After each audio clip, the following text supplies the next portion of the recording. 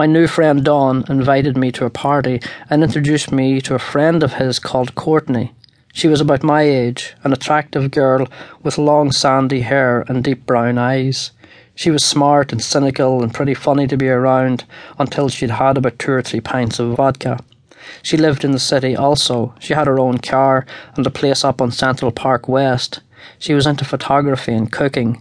She was an independent operator. She didn't need some guy to take care of her. I couldn't even take care of myself. We were perfect for each other. It became obvious pretty quickly that she was an alcoholic just like me.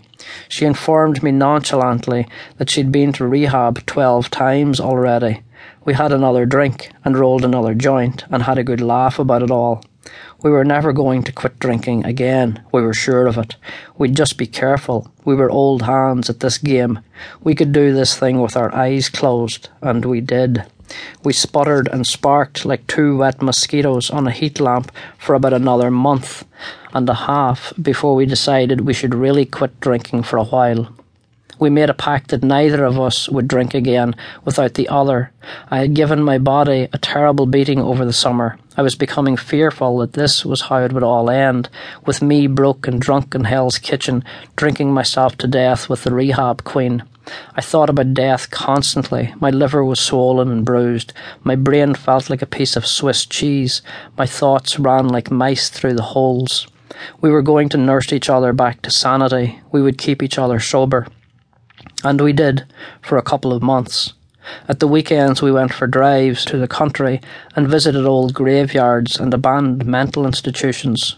She took pictures and I started talking about writing again. Courtney took me shopping for fresh vegetables and whole grain breads I knew nothing about.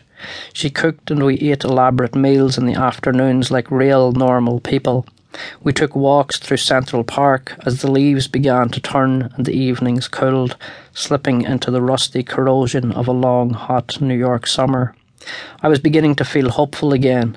Maybe I could finally turn this thing around. I came home from work one evening and she was on my bed swilling cheap vodka out of a half-pint plastic bottle. She was plastered. I was surprised. The sight of her disgusted me. Even on my worst binge, I would never buy cheap vodka in a plastic bottle.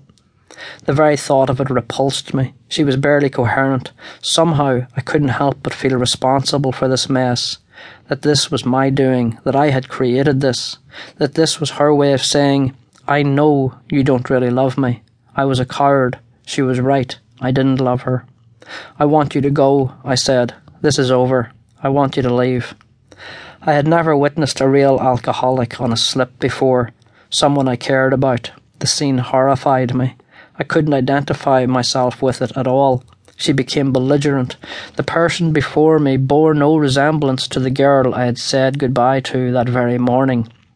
I wanted her out of my sight. She went into a fit of melodrama, insisting that she take anything of hers that she'd brought over to my place. A few books, a pair of pants, some shoes. I got a small cardboard box for her and helped her pack. It took over an hour to get her out of the apartment. I watched her through the window as she hailed a taxi out on 9th Avenue. 2 days later she was back. Within a week, her mother had come to town to take Courtney off to rehab number 13. Between us, we helped her down the stairs and into the back seat of her mother's truck outside of my apartment building. We hugged goodbye. It wasn't yet noon, and already she was too drunk for tears. I was relieved to see her go. It had been a rough 7 days.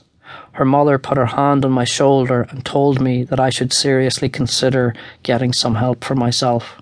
Then I stood there and watched them drive away, disappearing into the thicket of midtown traffic.